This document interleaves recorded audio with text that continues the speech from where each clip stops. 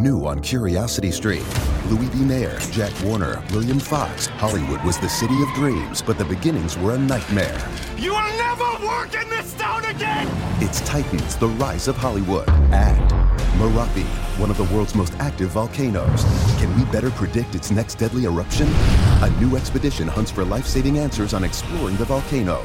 Watch now on Curiosity Stream. Annual plans are $20, just $1.67 a month. Visit curiositystream.com.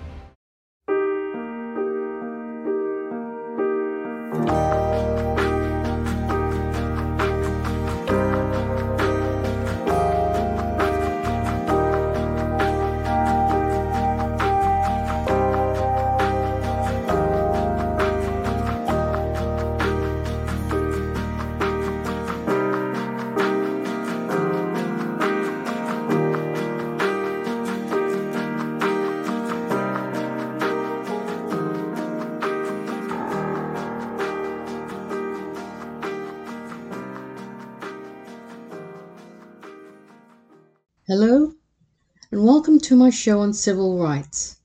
My name is Barbara Bullen, and I'm one of the radio hosts for the New Heights Show on Education and the New Heights Educational Group. I hope you enjoyed the show, and I'm asking our listeners to consider becoming a sponsor. This show is pre-recorded. This show is based on the life of Frederick Douglas, who wrote 3 autobiographies. I will continue with the second autobiography written by Frederick Douglas, which is My Bondage and My Freedom, which each week I will read to you certain portions of each chapter. The ebook can be downloaded from www.gutenberg.org/files/202/202-h.htm. Chapter 17. The Last Flogging. Sleep itself does not always come to the relief of the weary body and the broken in spirit, especially when past troubles only foreshadow coming disasters. The last hope had been extinguished. My master, who I did not venture to hope would protect me as a man, had even now refused to protect me as his property, and had cast me back covered with reproaches and bruises into the hands of a stranger to that mercy which was the soul of the religion he professed.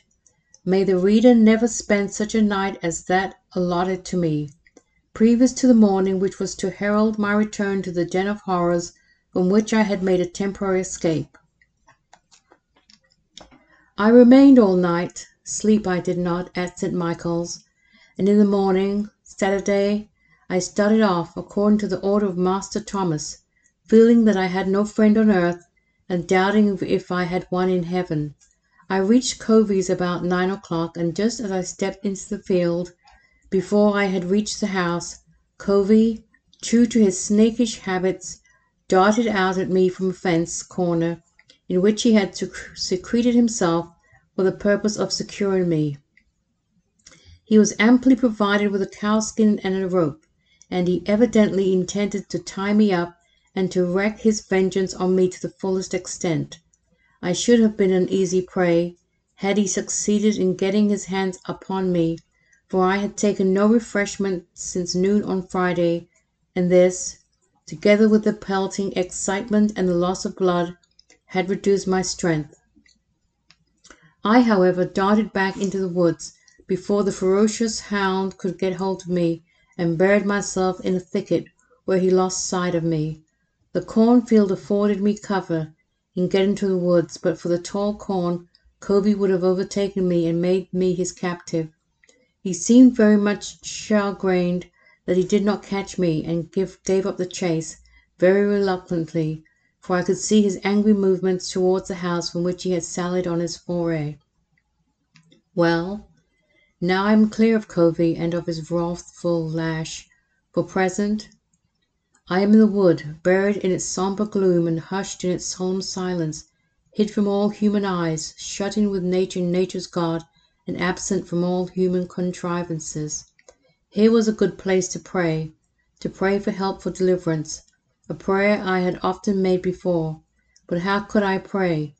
Covey could pray, Captain Auld could pray, I would fain pray, but doubts, arising partly from my own neglect of the means of grace, and partly from the sham religion which every one prevailed, cast in my mind a doubt upon all religion, and led me to the conviction that prayers were unavailing and delusive, prevented my embracing the opportunity as a religious one.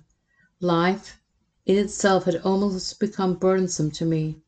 All my outward relations were against me. I must stay here and starve. I was already hungry, or go home to Covey's and have my flesh torn to pieces and my spirit humbled under the cruel lash of Covey. This was the painful alternative presented to me. The day was long and irksome. My physical condition was deplorable. I was weak from the toils of the previous day and from the want of food and rest, and had been so little concerned about my appearance that I had not yet washed the blood from my garments. I was an object of horror, even to myself. Life in Baltimore, when most oppressive, was a paradise to this. What had I done, what had my parents done, that such a life as this should be mine? That day in the woods I would have exchanged my manhood for the brutehood of an ox. Chapter 18. New Relations and Duties. My time of actual service to Mr. Edward Covey ended on Christmas Day, 1834. I gladly left the snakish Covey, although he was now as gentle as a lamb. My home for the year 1835 was already secured. My next master was already selected. There was always more or less excitement about the matter of changing hands, but I had become somewhat reckless. I cared very little into whose hands I fell. I meant to fight my way. Despite of Covey, too, the report got abroad that I was hard to whip, that I was guilty of kicking back, that though generally a good-tempered Negro, I sometimes got the devil in me. These sayings were rife in Talbot County, and they distinguished me among my servile brethren. Slaves generally will fight each other and die at each other's hands, but there are few who are not held in awe by a white man. Trained from the cradle up to think and feel that their masters are superior, and invested with a sort of sacredness, there are few who can outgrow or rise above the control which that sentiment exercises. I had now got free from it, and the thing was known. One bad sheep will spoil the whole flock. Among the slaves I was a bad sheep. I hated slavery, slaveholders, and all pertaining to them, and I did not fail to inspire others with the same feeling, wherever and whenever opportunity was presented. This made me a marked lad among the slaves, and a suspected one among the slaveholders. A knowledge of my ability to read and write got pretty widely spread, which was very much against me. The days between Christmas Day and New Year's are allowed the slaves as holidays. During these days all regular work was suspended, and there was nothing to do but to keep fires and look after the stock. This time was regarded as our own, by the grace of our masters, and we, therefore, used it, or abused it, as we pleased. Those who had families at a distance were now expected to visit them, and to spend with them the entire week. The younger slaves, or the unmarried ones, were expected to see to the cattle and attend to incidental duties at home. The holidays were variously spent. The sombre, thinking, and industrious ones of our number would employ themselves in manufacturing corn brooms, mats, horse collars, and baskets, and some of these were very well made. Another class spent their time in hunting opossums, coons, rabbits, and other game, but the majority spent the holidays in sports, ball-playing, wrestling, boxing, running foot races, dancing, and drinking whiskey, and this latter mode of spending the time was generally most agreeable to their masters. A slave who would work during the holidays was thought by his master undeserving of holidays. Such as one had rejected the favor of his master. There was, in this simple act of continued work, an accusation against slaves, and a slave could not help thinking that if he made $3 during the holidays, he might make $300 during the year. Not to be drunk during the holidays was disgraceful, and he was esteemed a lazy and improvident man who could not afford to drink whiskey during Christmas. The fiddling, dancing, and jubilee beating was going on in all directions. This latter performance is strictly Southern.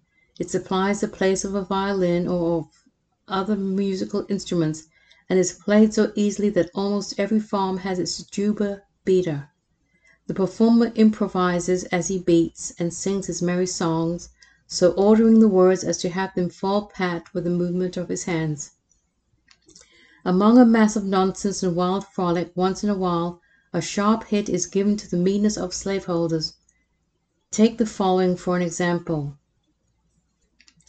We raise de wheat, they give us de corn. We bake de bread, they give us de crust. We sift de meal, they give us de husk. We peel de meat, they give us de skin. And that's de way they takes us in. We skim de pot, they give us the liquor. And say that's good enough for nigger. Walk over, Tom butter and de fat.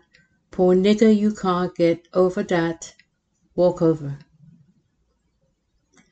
This is not a bad summary of the palpable injustice and fraud of slavery, giving, as it does, to the lazy and idle, the comforts which God designed should be given solely to the honest laborer but to the holidays. Judging from my own observation and experience, I believe these holidays to be among the most effective means, in the hands of slaveholders, of keeping down the spirit of insurrection among the slaves. Right now, you might be struggling through your classes or even failing them. You might be worried that you may not finish high school. There might have even been a thought that you may not be smart enough. Well, the New Heights Educational Group begs to differ. We not only think you are smart enough, but with our help, you will complete your high school diploma.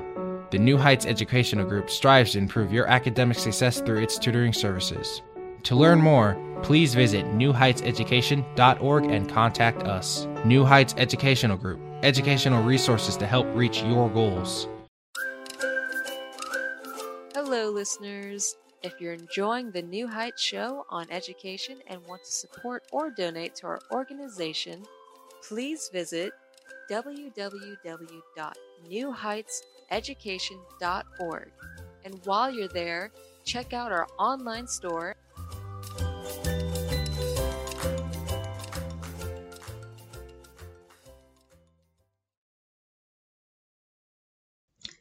Welcome back to the New Heights Show on Education. My name is Barbara Bullen, and I'm the radio host for this show. This show is pre-recorded and focuses on the history of civil rights. A recap of the first segment of the show on Frederick Douglass will continue.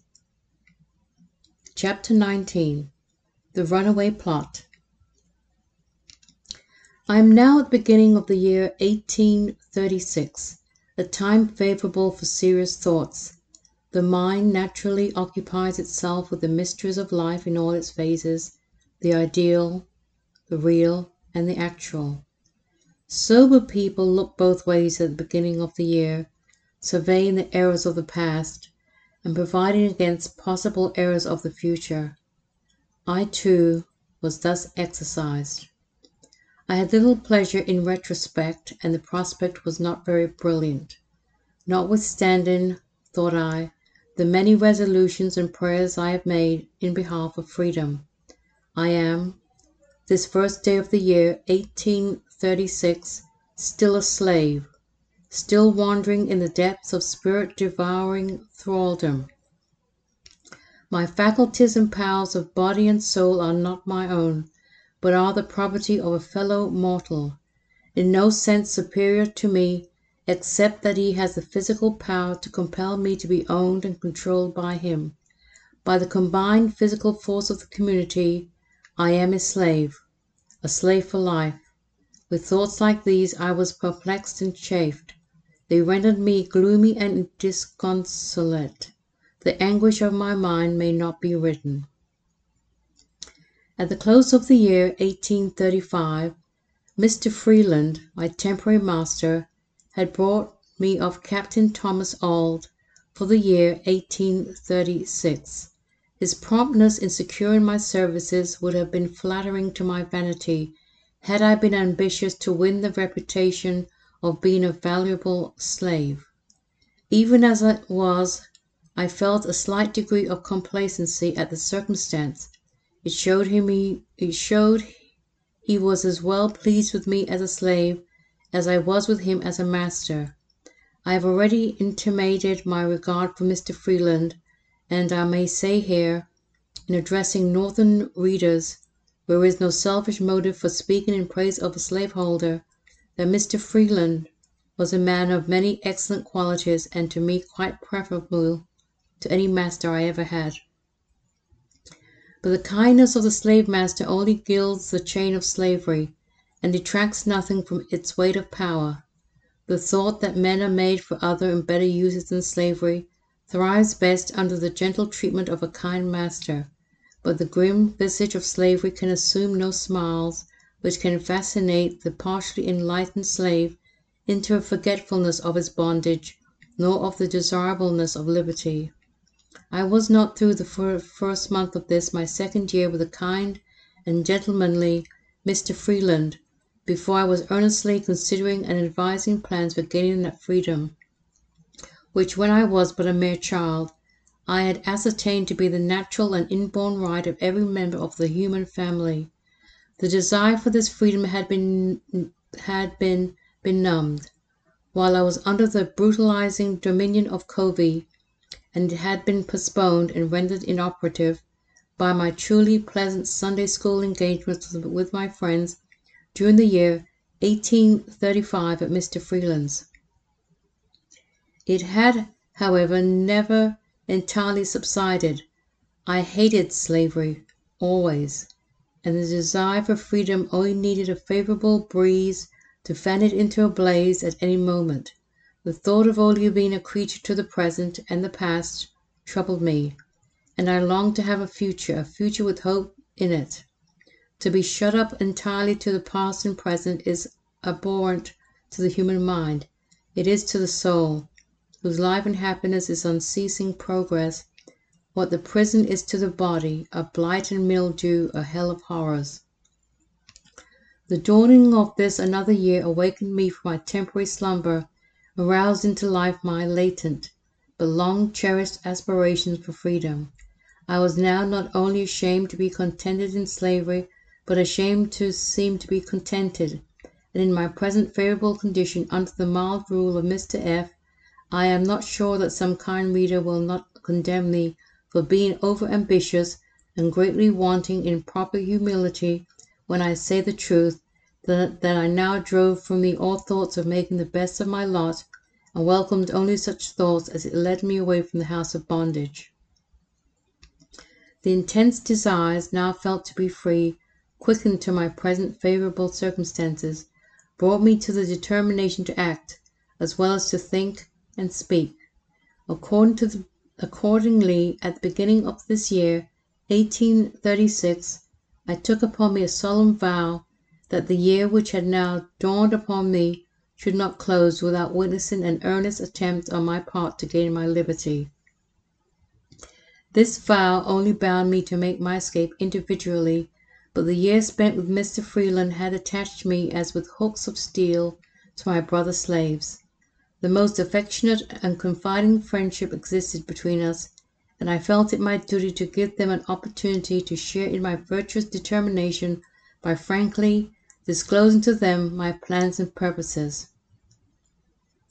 Towards Henry and John Harris, I felt a friendship as strong as one man can feel for another, for I could have died with and for them. To them, therefore, with a suitable degree of caution, I began to disclose my sentiments and plans, sounding them the while on the subject of running away, provided a good chance should offer. I scarcely need tell the reader that I did my very best to imbue the minds of my dear friends with my own views and feelings. Thoroughly awakened now, and with a definite vow upon me, all my little reading which had any bearing on the subject of human rights was rendered available in my communications with my friends. That to me, gem of a book, the Columbian orator with its eloquent orations and spicy dialogues denouncing oppression and slavery, telling of what had been dared, done, and suffered by men to obtain the inestimable boon of liberty, was still fresh in my memory and whirled into the ranks of my speech with the aptitude of well-trained soldiers going through the drill. The fact is, here began my public speaking. I canvassed with Henry and John the subject of slavery, and dashed against it the condemning brand of God's eternal justice, which it every hour violates. My fellow servants were neither indifferent, dull, nor inapt. Our feelings were more alike than our opinions. All, however, were ready to act when a feasible plan should be proposed. "Show us how the thing is to be done," they said, "and all is clear." Chapter 20. Apprenticeship Life. Well, dear reader, I am not, as you may have already inferred, a loser by the general upstir described in the foregoing chapter. The little domestic revolution, notwithstanding the sudden snub it got by the treachery of somebody, I dare not say or think who, did not after all end so disastrously as when in the iron cage at Easton I conceived it would. The prospect from that point did look about as dark as any that ever cast its gloom over the vision of the anxious outlook in human spirit. All is well that ends well. My affectionate comrades Henry and John Harris are still with Mr. William Freeland. Charles Roberts and Henry Bailey are safe at their homes. I have not therefore anything to regret on their account. Their masters have mercifully forgiven them, probably on the ground, suggesting in the spirited little speech of Mrs. Freeland, made to me just before leaving for the jail, namely, that they had been allured into the wicked scheme of making their escape by me, and that, but for me, they would never have dreamed of a thing so shocking. My friends had nothing to regret either, for while they were watched more closely on account of what had happened, they were, doubtless, treated more kindly than before, and got new assurances that they would be legally emancipated some day, provided their behavior should make them deserving from that time forward. Not a blow, as I learned, was struck any one of them. As for Master William Freeland, good, unsuspecting soul, he did not believe that we were intending to run away at all. Having given, as he thought, no occasion to his boys to leave him, he could not think it probable that they had entertained a design so grievous. This, however, was not the view taken of the matter by Mas Billy, as we used to call the soft-spoken but crafty and resolute Mr. William Hamilton. He had no doubt that the crime had been meditated, and regarding me as the instigator of it, he frankly told Master Thomas that he must remove me from the neighborhood, or he would shoot me down. He would not have one so dangerous as Frederick tampering with his slaves. William Hamilton was not a man whose threat might be safely disregarded. I have no doubt that he would have proved as good as his word, had the warning given not been promptly taken. He was furious at the thought of such a piece of high-handed theft as we were about to perpetrate, the stealing of our own bodies and souls. The feasibility of the plan, too, could the first steps have been taken, was marvelously plain. Besides, this was a new idea, this use of the bay. Slaves escaping until now had taken to the woods. They had never dreamed of profaning and abusing the waters of the noble Chesapeake by making them the highway from slavery to freedom. Here was a broad road of destruction to slavery, which before had been looked upon as a wall of security by slaveholders. But Master Billy could not get Mr. Freeland to see matters precisely as he did, nor could he get Master Thomas so excited as he was himself.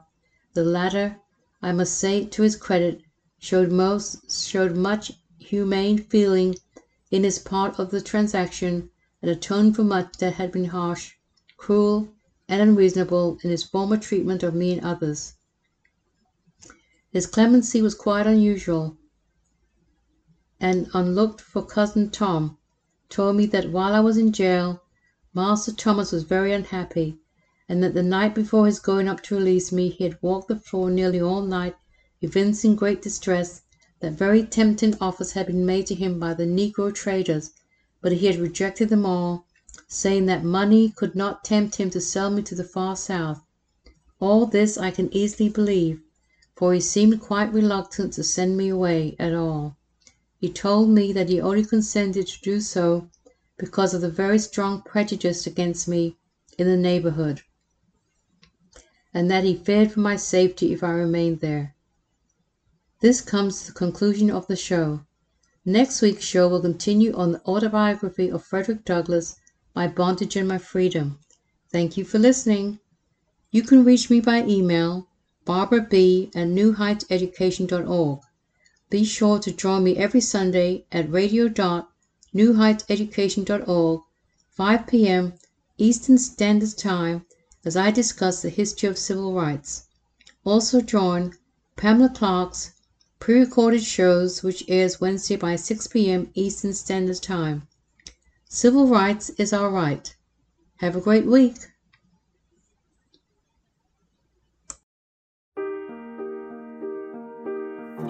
We hope you enjoyed today's show. Don't forget to rate us and follow us on your podcast player. Check out our show page, radio.newheightseducation.org, for monthly announcements and other happenings.